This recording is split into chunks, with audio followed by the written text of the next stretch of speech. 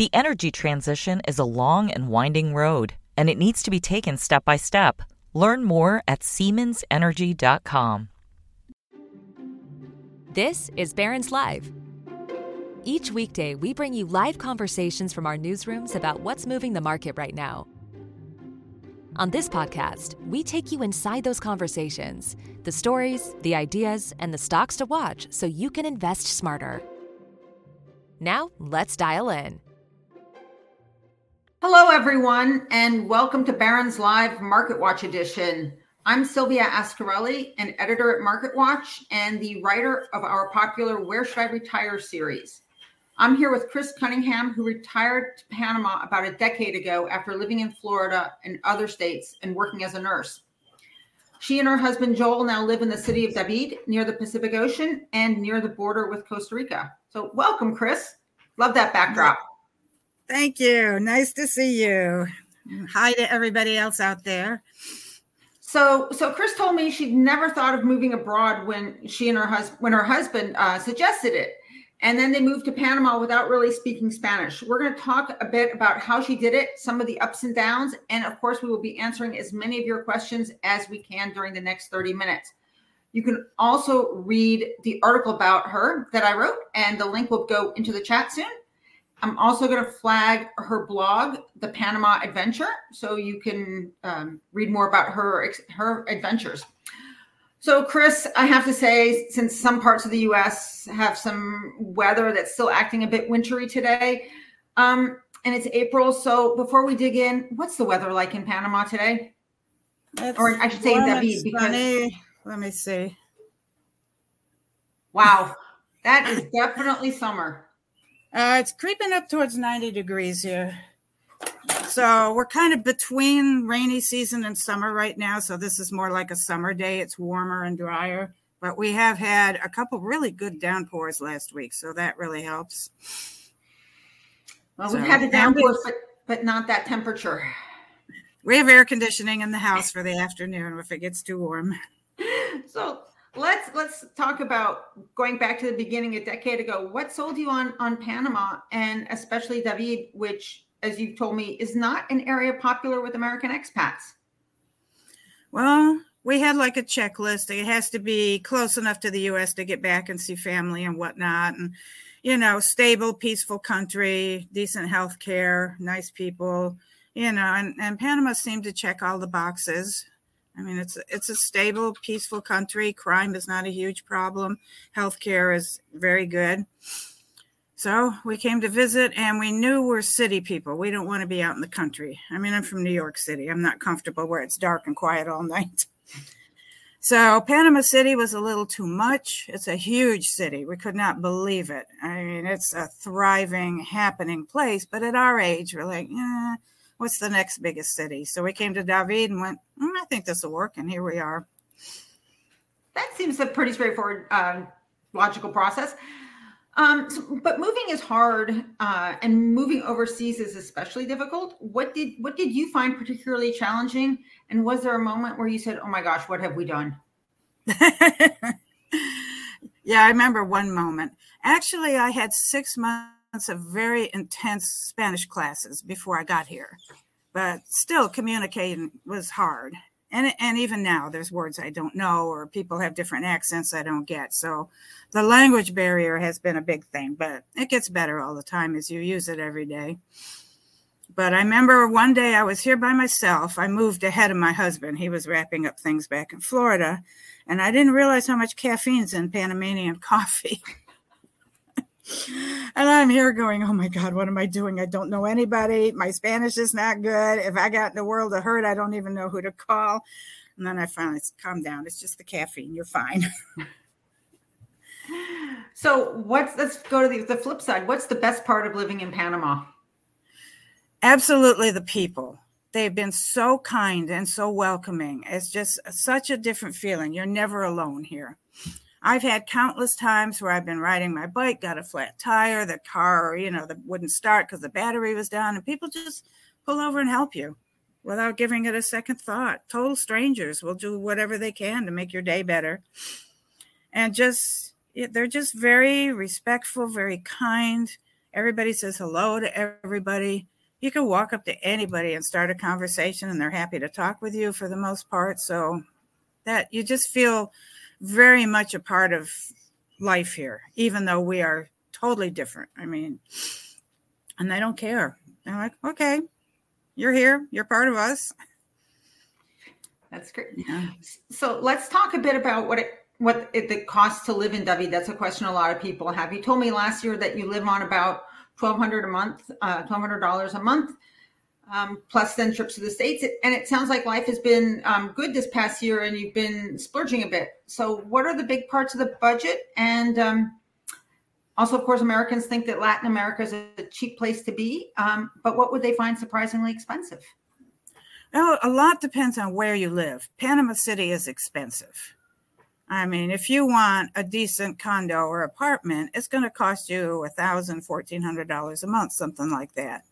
Where here in David, we pay $385. I mean, that's a huge difference. $385 is incredible.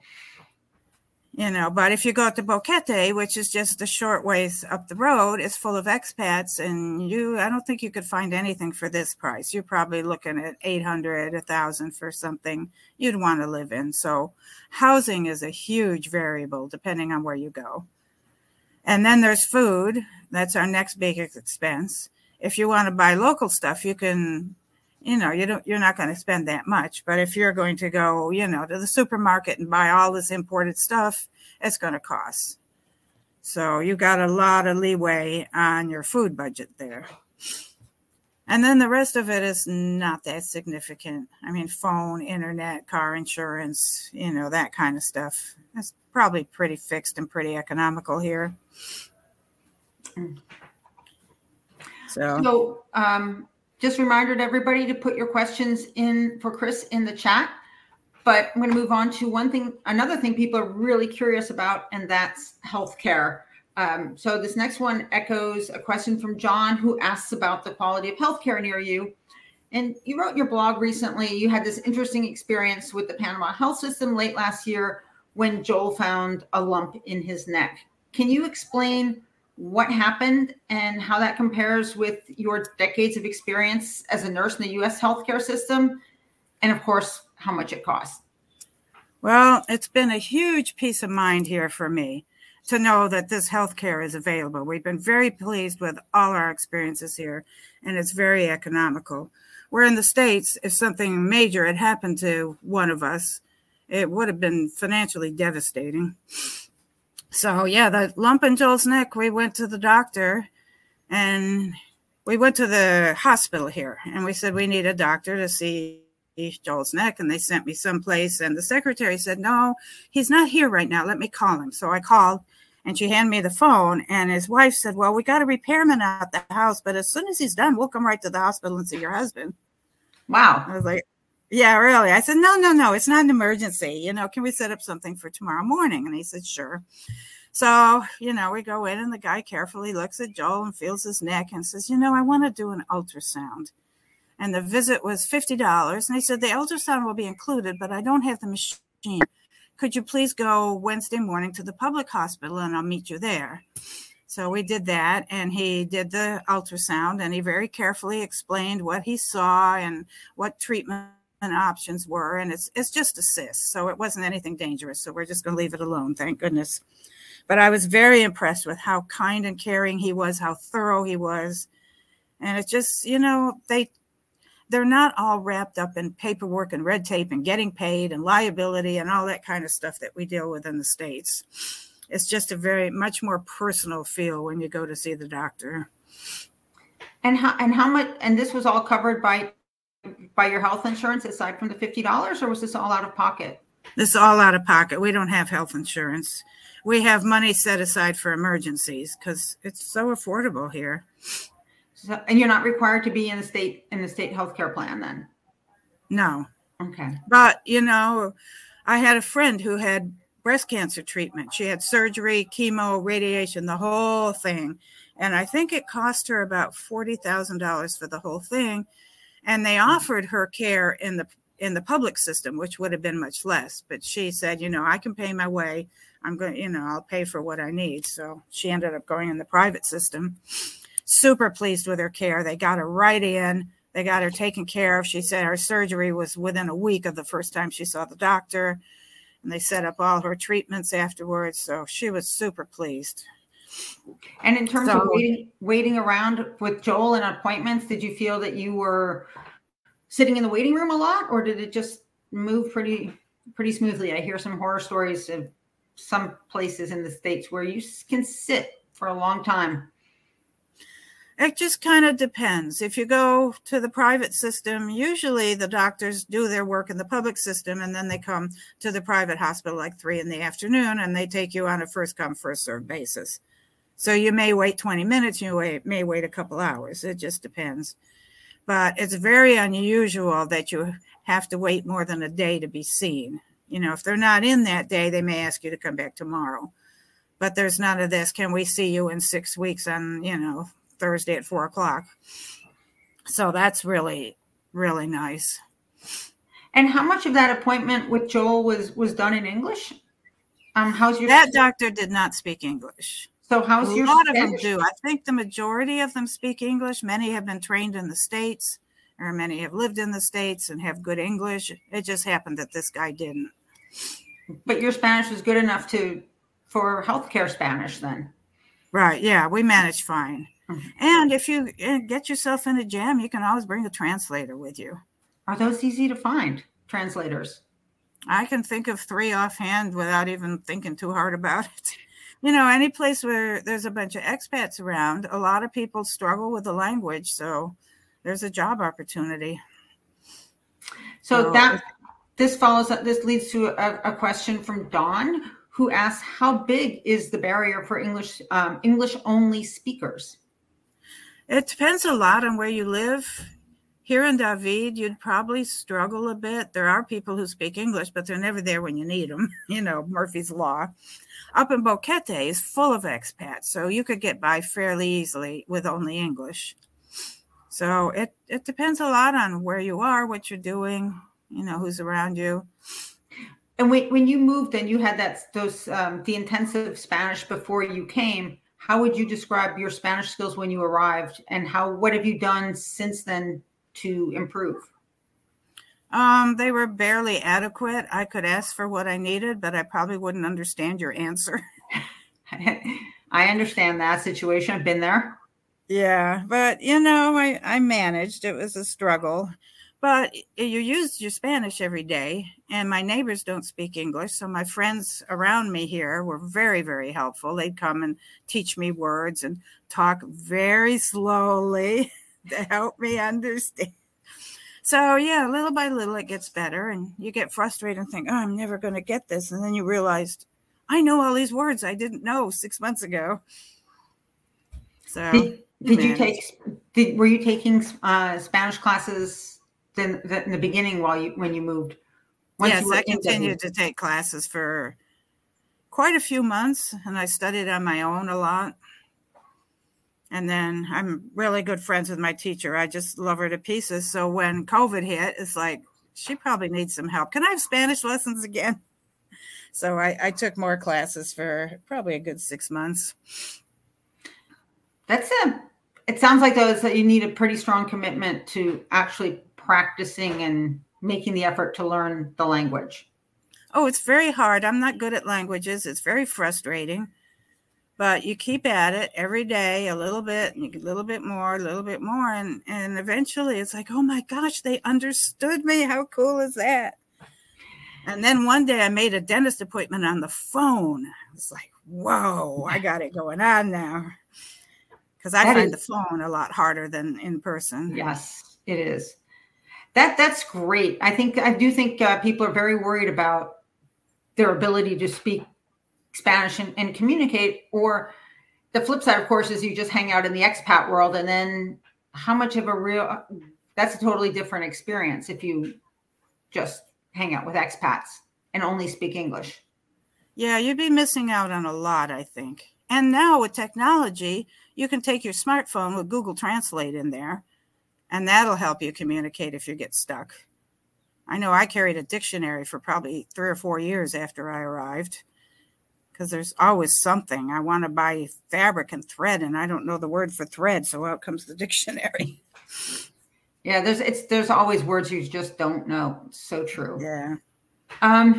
So you've seen in your decade of being in Panama, you've seen people move to Panama and then decide it's not for them and go back to the US. And honestly, that's an expensive couple of moves, bringing all your stuff over, bringing it back to the US.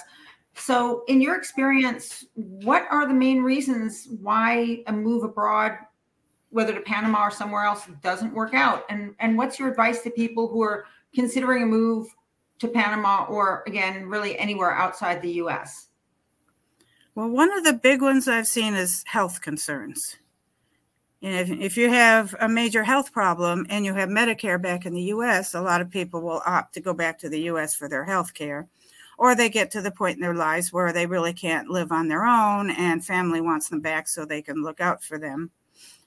Another one is probably missing family. I can't be so far away from the grandkids or my elderly mother or something like that.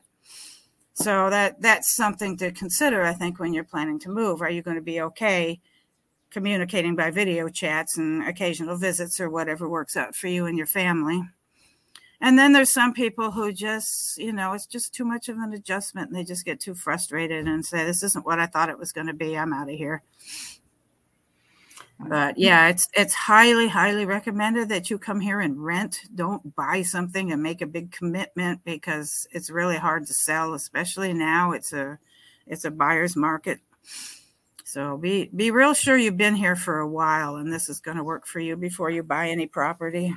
I'm going to put another link to another article in the chat that just talks about some of the pitfalls of retiring abroad.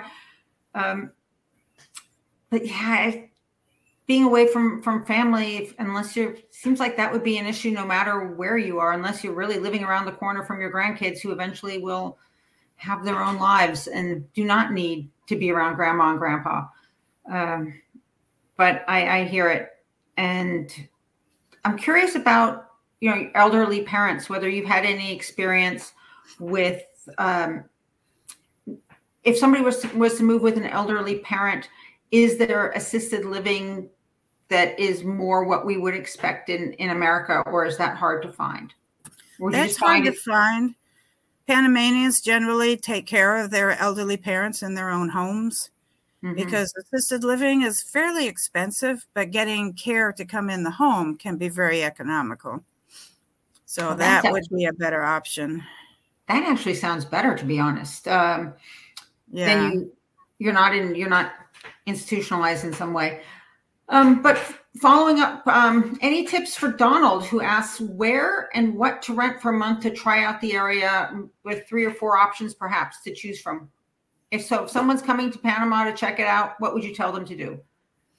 I think Airbnb would be a good place to start. Then you can rent a place for the weekend or for the month or whatever amount of time that you want. Hotels, that wouldn't really be the experience you're looking for. Probably it'd be expensive.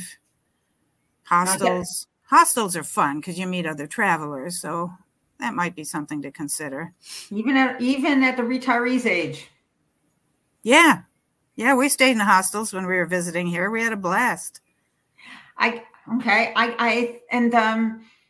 terms of deciding where to go, I mean, you mentioned Panama City, you mentioned David, we've talked about David a lot, Boquete.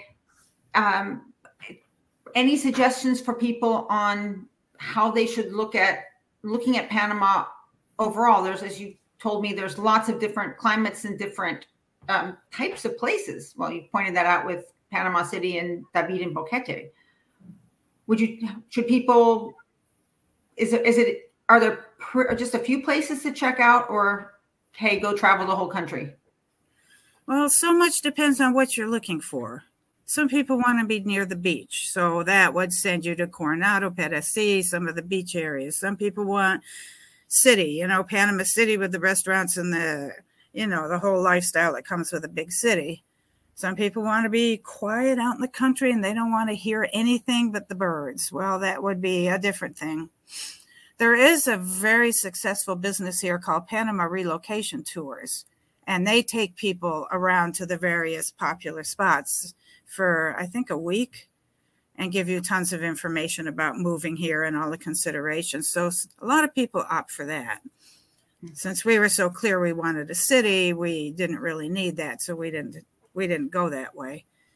But it's hard to say without knowing what a particular person wants as far as their lifestyle and their budget and their comfort and whatever else. It sounds like those are some good questions for people to ask themselves before they even come explore, so that they aren't one of those people who end up spending a lot of money moving only to be unhappy and move back to the U.S. Exactly. So a couple of other questions. Security concerns. Some, people are always worried, even in the U.S., about, is the area safe? What can you tell us about Panama? You mentioned crime is low. Yeah, I feel safer here than any place I've lived in the U.S. Why is that? Nothing happens in my neighborhood. Hardly anything happens in my city. If something happens, it makes the national news. So, going to the supermarket and getting shot never even enters our minds, where you see that in the headlines in the U.S. all the time. People look out for each other here. You get to know your neighbors. Somebody shows up at your house, they'll be over here asking, what are you doing here? And when I first visited Panama City, I saw a single woman walking down the street after dark like they didn't have a care in the world. And I thought, this bodes well. So there's a lot of security everywhere, which kind of freaked me out at first. You go to the supermarket, there's a security guard in the parking lot. But one time we left our car in the parking lot and went away for the weekend, and we come back and he goes, are you okay? We've been so worried about you. Your car's been here for 2 days. We thought something happened to you. He said, next time tell me so I know you're okay. I went, oh my goodness. So gun crime, drugs generally, that's not an issue then? Drugs is a problem here. We're kind of like, the travel hub of Central America, and there's a constantly battling drugs. They've got armed people on boats manning the coast. They've got, checkpoints through the country. And of course, when you come in, whether by land or air or sea, they're going to be keeping an eye on you. So they're really trying. And there are some drug gang related shootings occasionally, but if you're not involved with them, that's not going to involve you. Okay. Another question from the audience. I understand the path to residency has gotten harder fairly recently. Can you elaborate on that? There's a number of different visa options. And of course, it would be best to consult a lawyer who knows all the ins and outs of this. But I know the Friendly Nations visa has changed and become quite a bit more difficult. We have the retirees visa, which I believe is the same. And it's, it's just a bunch of documents and paperwork you got to fill out, and fairly straightforward with a good lawyer. So that's about all I have to say on that, since I'm no expert on visas and residencies and that, but it's certainly doable. When you've had to apply for your visa or renew your visa, can you give people a sense of how much that has cost in terms of lawyers or in terms of time for you to do it yourself? You have to have a lawyer. You can't do it yourself. Okay. And if I remember, it's been 8 years ago now. I think it was $2,500 for the two of us. $2,500 for a lawyer sounds, for two people, $1,250 a piece sounds pretty affordable to me. Yeah, we worked with Marcos Kramer, and he's got a website called kramerlaw.com, and he lists all his prices. He has a bunch of good information about immigration and residency and the options. So that might be a good place to start, just to study up on what's involved, if I'm allowed to give website recommendations. Well, transparency on prices is, as opposed to, this is my hourly rate, is pretty impressive. It's very important that you get a good lawyer. Ask around for recommendations, because you can be a lawyer here without the strict requirements that we're used to in the U.S. And it's happened that people have paid money and not got what they paid for and gotten really frustrated. So be sure you get somebody who comes with good recommendations. Okay. some more money questions. How are taxes handled on your U.S. Any U.S. retirement income? And are you still eligible for Social Security benefits? Yes, we do get Social Security. We maintained banking in the U.S., which has been really helpful because our Social Security goes to our U.S. bank, and we just do our taxes online. You know, it's interesting that here we have plenty of money to live comfortably, but in the U.S., we're really poor. So our tax liability is very low, but, you know, that depends. Everybody's situation is unique, but that's how we've been able to handle it. So my daughter's California address is our U.S. address. And then, of course, we have our Panamanian residence here. So you file federal tax? Do you file California tax? Yeah, we do. Okay. And then you file Panamanian tax? No, we don't. We don't earn any money here in Panama, so we don't have to pay taxes here in Panama. Got it. What about Medicare? I have Medicare Part A, which is free. I opted not to pay for Part B because I have no intentions of living back in the U.S., and my deductibles would probably be about the same as paying out of pocket here. Besides, I have more confidence in the healthcare system here. But your Medicare does not work outside of the U.S. So if you think you're going to come here and use Medicare, it's not going to work out. Right. Yes. You need to look, if anybody, wherever you're retiring overseas, you need to look into the local healthcare system, what the rules are for being part of it, or perhaps getting sort of a traveler's insurance that look into insurance policies. I've definitely talked about that in some other articles. Looking at some of the other questions, more about, can you use Medicare? Nope. Is there a network of U.S. trained personnel, doctors, and that you could find, or is it more, it's you just happen to find a doctor who is trained in the U.S. or a nurse who's trained in the U.S.? Would there be private U.S.-like hospitals, I guess? No, it's a Panamanian healthcare system here. And probably the best bet, I mean, who doesn't use Facebook these days?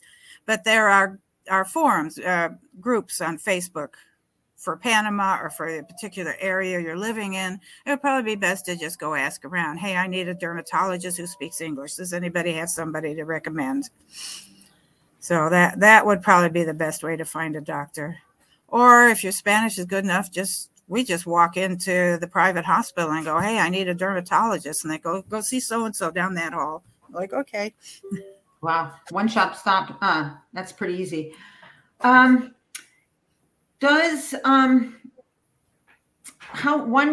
money question, how easy has it been to access your U.S. funds to pay for life in Panama? Do you have a local bank account in local currency? How easy is it to transfer money from the U.S. to a Panamanian bank account? Well, Panama uses a dollar. The Panamanian currency is a balboa. One balboa is $1, but paper money is all U.S. dollars.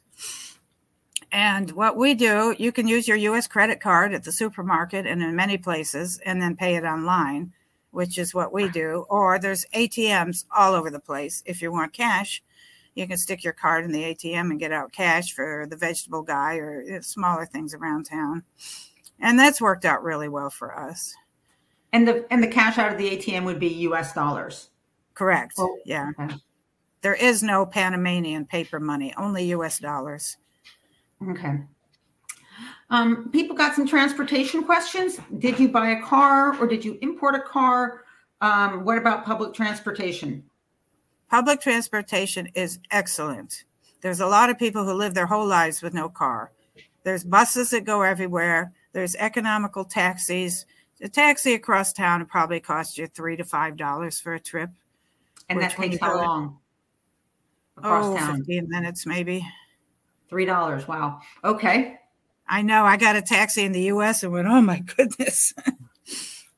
There is Uber also in Panama City, and it's coming to David, but I think there's only 1 or 2 drivers at this point. But, this is a up and coming thing in the country. And we do have cars just because, we find it convenient to hop in the car and go where we want to go, but you don't have to. Oh, and importing a car is not recommended. It's a big hassle. It's a lot of paperwork. It's a lot of expense and taxes. And if you buy a local car, you're not going to have issues finding parts for it, finding a mechanic who knows how to fix it. So that's really recommended. Are the local car brands Americans would recognize? Yeah. Toyota's a real popular one. There's Fords. We have a Mitsubishi out there. We have a Hyundai. So yeah, there's very few cars you probably wouldn't recognize the brands, but the parts can be different. We have a Hyundai Atos, which is not even sold in the U.S., but it's fairly common around here. Okay.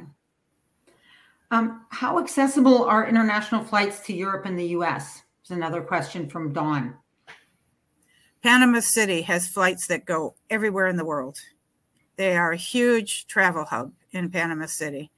And they've expanded the airport since we've been here, and there's another expansion in progress now because it's a happening airport. Couple more questions. Beth asks, can you take your dog to Panama? You can. There's, of course, documentation and rules you have to follow, immunization records and I don't know what all, but yes, you can take your dog here. Or if you want a dog, there's plenty of dogs that need homes. We adopted a street dog, and she's the most wonderful dog. We just love her to pieces. And Rob asks, let me backtrack. Conrad first says, how is your internet connection? Well, it hasn't hiccuped on us yet. No, it's just unusual that our internet goes down. Sometimes during high traffic times, it may hiccup a bit and have little stops and starts. But in general, I do everything I want on the internet. We stream Netflix and other stuff to watch. We use YouTube a lot for, music practice. So we have no problems. But that depends on where you live. There are areas where internet can be a challenge. What, and how much does your internet cost? I think it's $46 a month. It's a bundled internet and TV thing, which is actually cheaper than internet by itself. Okay. And of course, there's various options for that, depending on what company, how much speed you want, where you live, etc. Someone is asking about finding other Where Should I Retire articles. I've just put a link in the chat.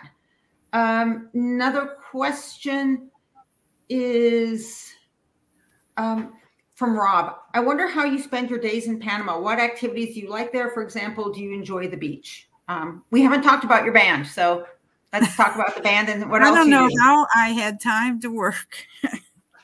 And no, I do not enjoy the beach. I'm white. I will burn like crazy. So, yeah, I try to stay out of the sun. The sun here is intense. We're only 8 degrees off the equator. So if you tend to sunburn, be very careful.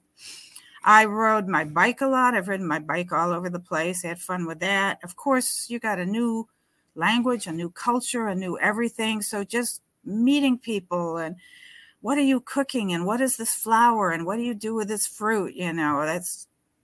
That's a really fun way to spend time. And yeah, 4 years ago, my husband's band lost their bass player. So that took over my life quite a bit.